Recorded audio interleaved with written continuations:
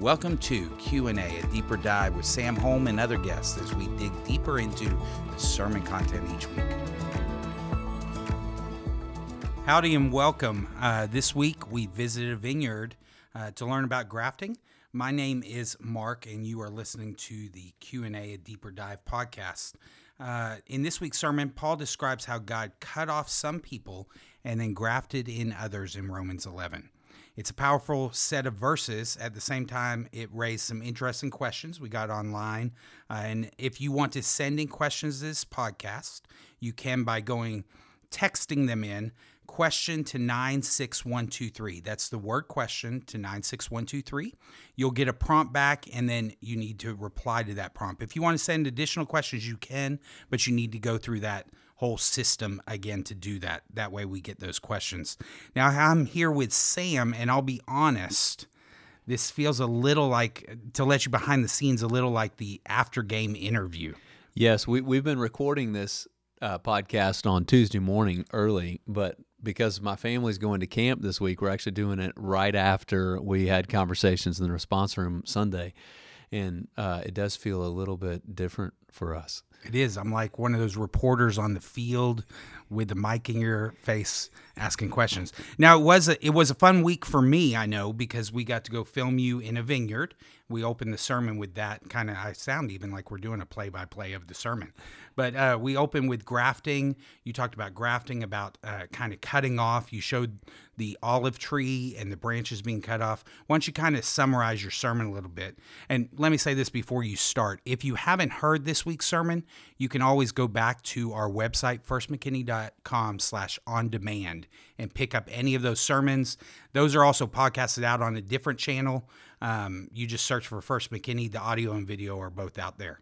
But Sam, back to that. Why don't you go ahead and kind of summarize the sermon since it's so fresh? Yes. So Paul, first part of Romans 11, he talks again about why Israel has been cut off and how long will that last, and then for those that know Jesus, how do we respond? And so we actually broke it into what has he done, what has he done in the process of Israel, and he says that the remnant, he includes himself as an example, Isaiah as an example, not Isaiah, Elijah, 7,000 that Elijah was doing ministry to, that throughout history that God has preserved a remnant by grace, right?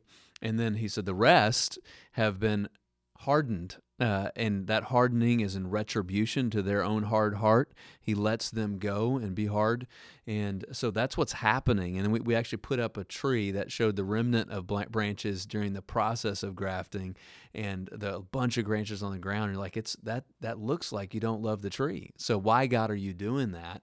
And Paul explains that God's doing that so that he can bring in the Gentiles into salvation, to graft them into the promises that he gave Israel to be saved through Jesus. And then through the Gentiles, seeing the faith of those that come to faith in Christ that are not Jews, the Jews then, in jealousy, will realize that's good, I want that, and turn to faith in Christ.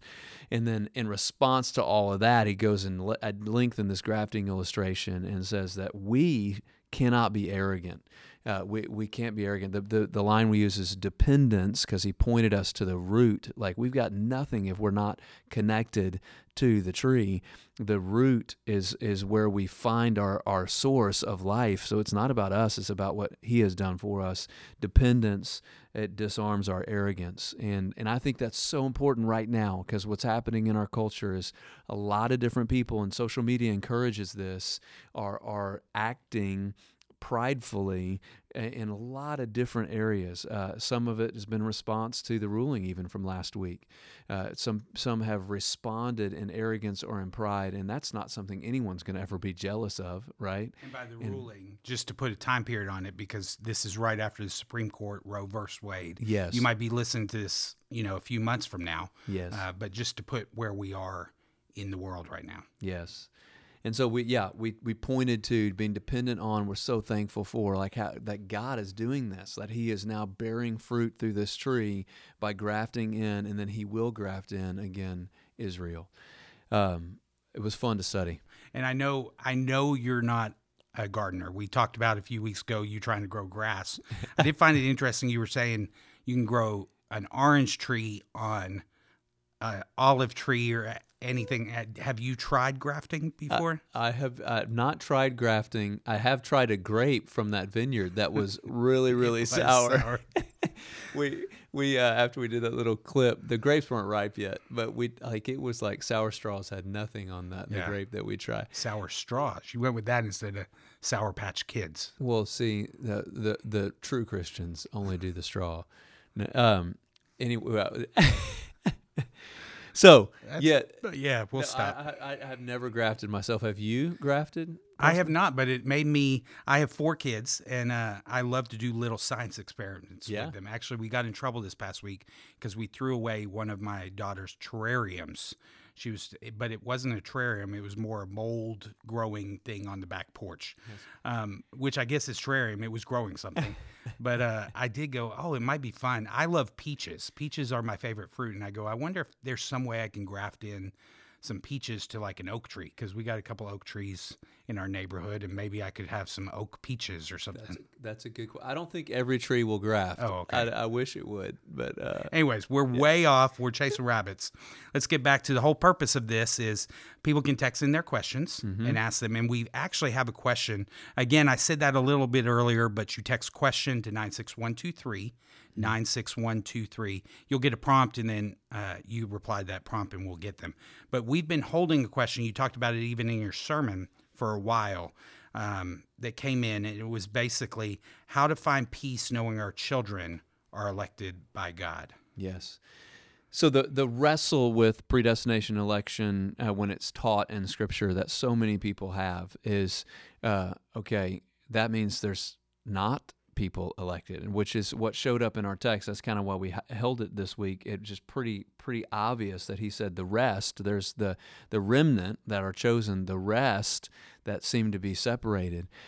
2 things that I would say to it from the text. The first is that the plan for even those who are separated, you'll see in the text, is to bring them in through seeing the faith of other people. And so one of the things I want to challenge, I love this person is asking this as a parent to do, is for you to live your faith out loud in your home. The jealousy of those who are not attached, which look like they were not elect, the jealousy of seeing someone else's genuine faith, I think needs to be humble faith that we see from the text, is what leads them to this radical salvation moment for the people of Israel in Romans chapter 11. So the question specific, how to find peace knowing our children are elect by God, it's primarily in you finding your peace in God and you pursuing your faith in God. And if your children can see that play out in front of them, I can't promise you salvation. Nowhere in Scripture is that salvation promised. This is maybe as close as we get for the people of Israel, saying that all of Israel will be saved. And we talked about that a little bit to say that doesn't necessarily mean every person. That means there's a large radical future salvation that's going to happen for the Israel. But that's happening in response to them seeing genuine faith lived out loud in front of them. So how do you find peace? Again, back to the question, to know that I can't promise your children are elected. I can promise you peace is found in God. And if you pursue God and pursue Him with all your heart, soul, mind, and strength, that's what is going to be the aroma of Christ in your home for your kids. Yeah. I love, last week you mentioned that Andy Stanley quote. Do you remember it right offhand? I know you don't have your notes in front of you, but... Yes, I don't have last week's notes in front of me. I actually do have this week's notes in front of you. I love the quote because it's something I go back to also. The most important, and it may be not the most important way, but the most important thing you do may not be something you do, but someone you raise, right? And how do you raise a kid to follow Christ? Most important thing you do to raise a kid to follow Christ is pursue Jesus yourself. And I think that's kind of connecting the dots there, at least for me, is you're talking about salvation. You're talking about, are your kids elected, predestination, all that. And where it starts is in the home, showing them our faith. Yes. It's not even necessarily quoting Scripture to them. It's your actions, because they're going to know you better than anybody else. So it's as a parent, which is tough. Trust me, I have 4 kids. Super convicting, yeah. I have 4 kids, but it's showing them our faith in the good and the bad. Yeah, and they know our pride and our arrogance, right? So I'm going to kind of shift gears real fast to one I know we were talking right before we started recording about several people came into the response room this morning. You also we received 2 or 3 questions via text about them. And this one in particular, I'll start it, but I'm going to stop about halfway through because it's a longer question. Hello, I know we are going through Romans. My question is one of loss of salvation. And then they go on a little bit. So why don't you talk about losing salvation? Yes. And along those lines. Yes, I love that they saw in Romans chapter 11 that it says, okay, the ones that are grafted in, if you, towards the end of chapter 11, says, if you don't, that's when I kind of was like, oh, like he's about to lay into the arrogant people. If you're going to respond that way, you need to be fearful. Why? Because if God's going to cut off the natural branches, he can cut you off, right? So some might look at that and say, well, that means I can lose my salvation.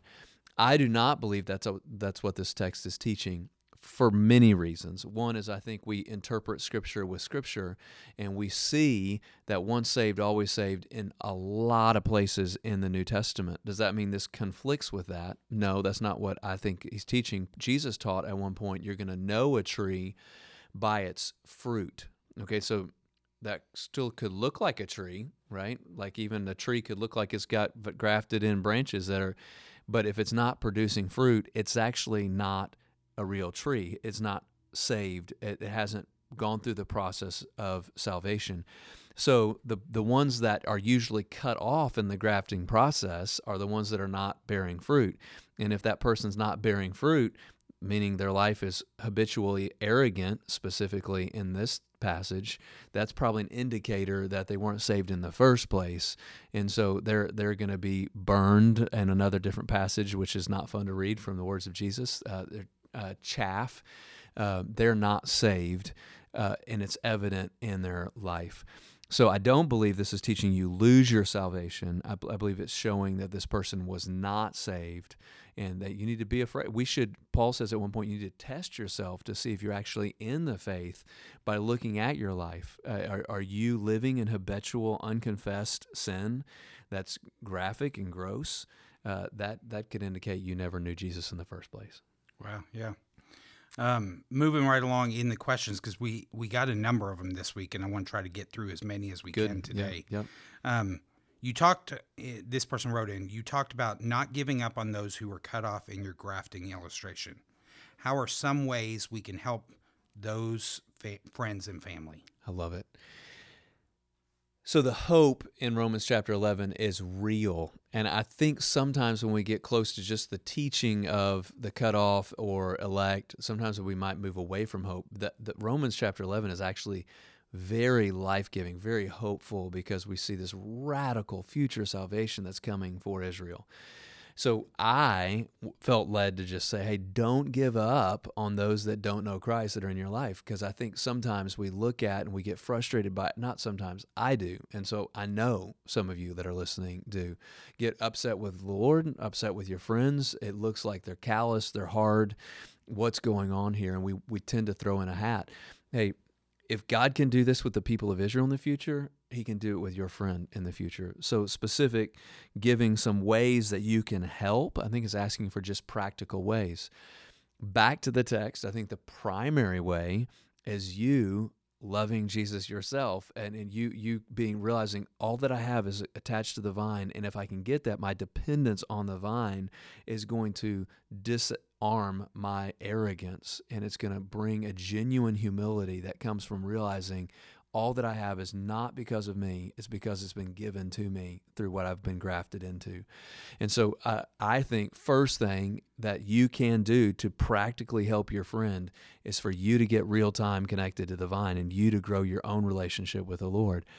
Second thing, and this is needed big time, you already talked about what the news is right now, is Jesus lived out loud a loving, non-judgmental, it seems.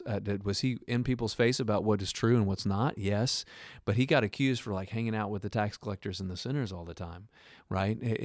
I'm assuming this big step to say that out loud. That does not mean that he walked into whatever. He was accused for being a drunkard because he didn't walk into the bar and say, hey, y'all are all going to hell. He grew a loving relationship with them, tried to help them understand that what they're doing is not best for them, and God loves them enough to send his son to die on whatever. So yes, love. Yeah, you pursue Jesus yourself, and then you pursue them in love and look for opportunities to intentionally share with them what God has done for you, right? Not that you deserve it, that you've been gifted with it, that you've been grafted in. That'll make them jealous of what you've got. Sounds a lot like live and love like Jesus. Ooh, that should be like a mission statement. Good. If you didn't know, little sarcasm there. It's our mission statement. But you also added to that, not in addition, but so that the neighbors, nations, next generation will know. It is about sharing. That's right. Like he calls us in Matthew to go and share. Moving along those lines, this person writes in, if God foreknows and predestines salvation, why does the church put so much emphasis on sharing the gospel? That's the big, and we got a similar question a few weeks ago, pushback to anyone talking about chosen, which is in our text this week, elect, which is in our text this week. People think that if I believe this, then sharing the gospel becomes null because God's just going to get them in anyway. When actually it's the opposite when you get close to it, because Paul is teaching throughout the book of Romans, the most extensive teaching in the New Testament on election, predestination, and the most extensive teaching in the New Testament on the importance of the gospel. You're saved by grace through faith in Christ, that all of us have sinned and fall short of the glory of God, that you and I, Jesus Christ died on the cross for us. So they actually go together. And as you study in the history of the church, I'd made a list of all of these former people. I'm going to grab it. It's on my desk right over here. But the leaders of the church, so many of them that would teach often that God was sovereign over salvation, were also the most aggressive sharers of the gospel in the community. They were always saying, here's an opportunity for you to respond by grace through faith to Jesus, because they believe that the way that God is going to bring about his salvation is through his people, right? Yes, God can be sovereign and control, but if I get to be on mission from God to be part of his sovereign plan to save, why not more, right? And to jump into that. So I'm going to get up for a second. You can fill in, and I'm going to. Well, I love how you started the sermon and ended the sermon by asking people to think of the person they're trying to share Jesus with. Right, yep. And to start to pray for that person. And I would encourage anyone listening, and we didn't say this at the first, but if you can, like, share, do all the things you would do with the podcast, but maybe you need to share with this podcast with someone. But I would say if you don't have that person you're trying to share your faith with, maybe you need to start praying for that person, that God would put them in your life, that put someone in your life that you can lead into salvation. Absolutely. Go on, you grab the paper. I grabbed the paper. Here's just a few that talked at length when they would teach about God being sovereign over even salvation, but were radically aggressive in sharing the faith. St. Augustine, Wycliffe, Tyndale, Jonathan Edwards, George Whitefield, Carey, one of the fathers of modern mission, Fuller, Livingston, Hudson Taylor. Most of these people only have to give one of their names because if you study the history of the church, you know.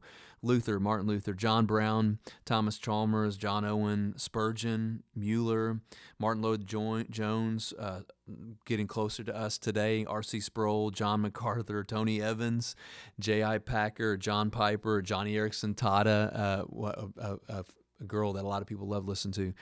These are people that if you hear those names, you might think, oh, they must not think God's sovereign over salvation because they were so aggressive to be on mission to share their faith.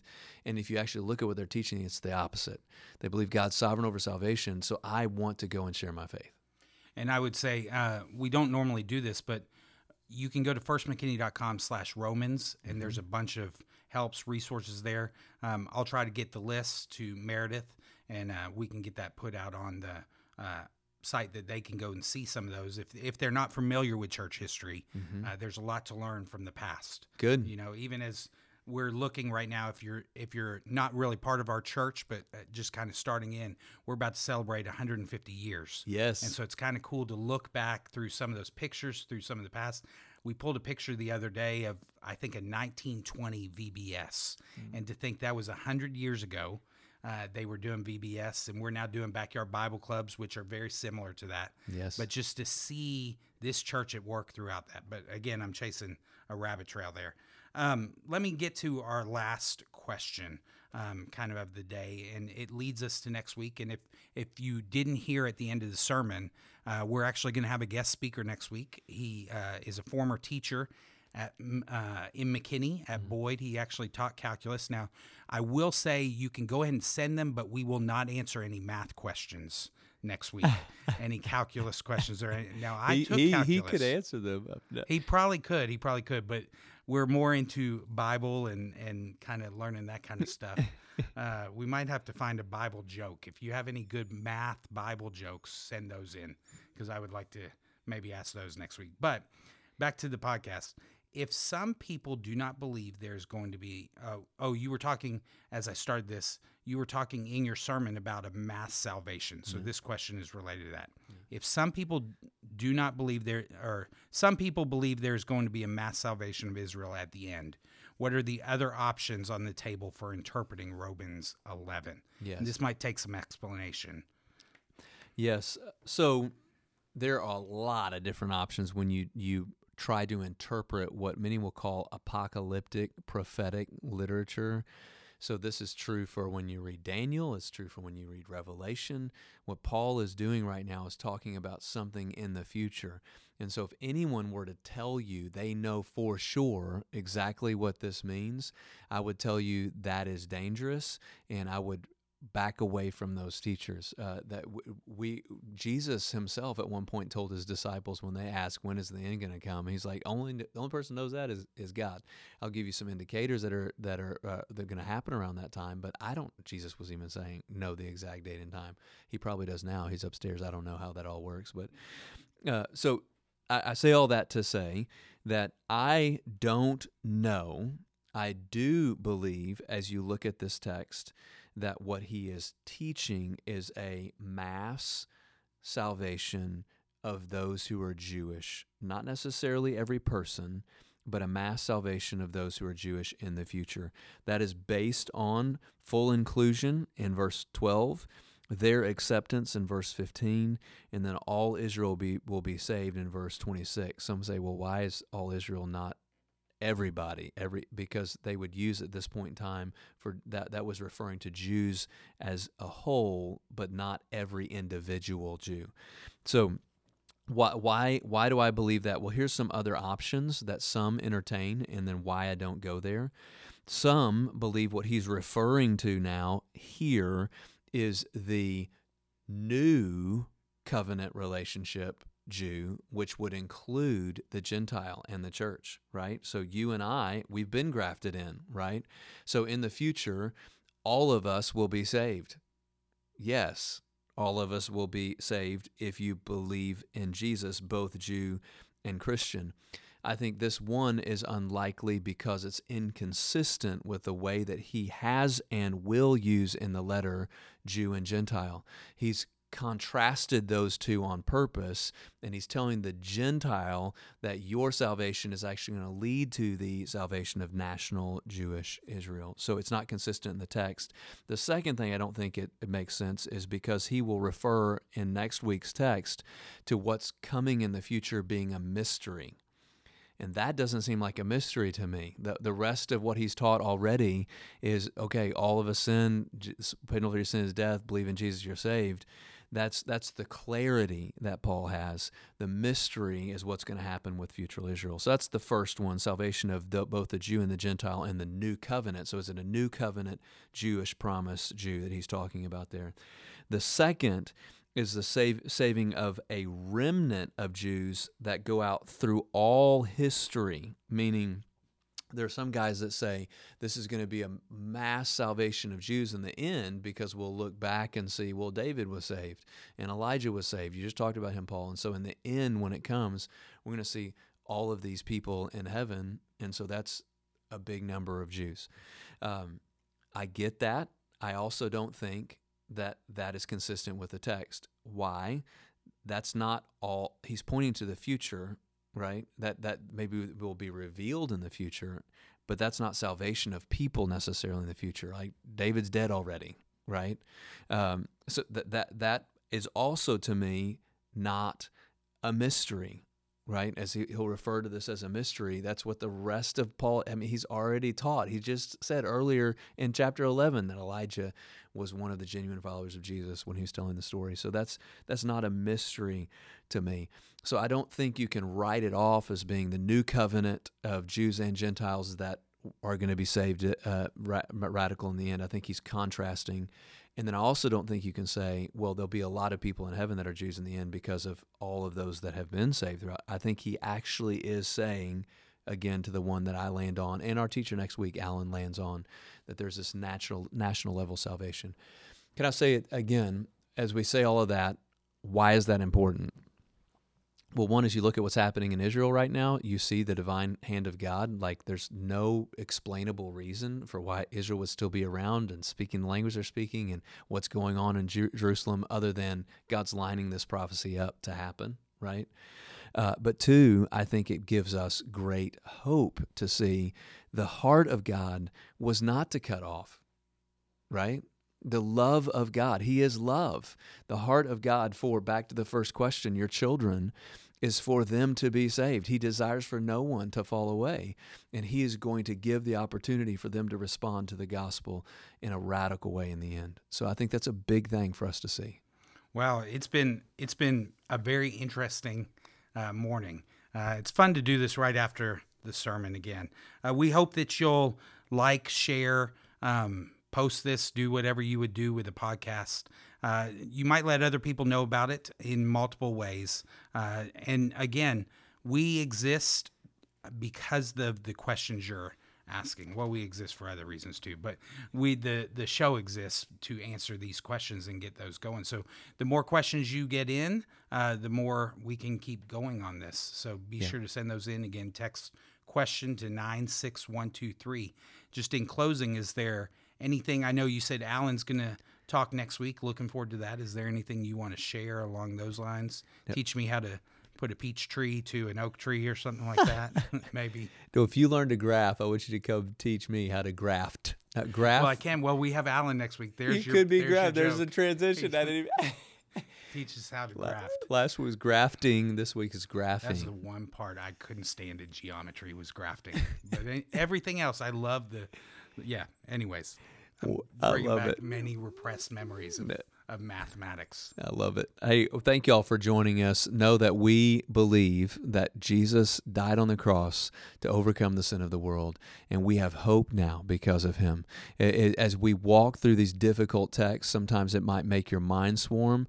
What we know is that God loves you, and he sent his son Jesus to die in your place. If you believe, you've got eternity with him. So do your friends, so do those that you love.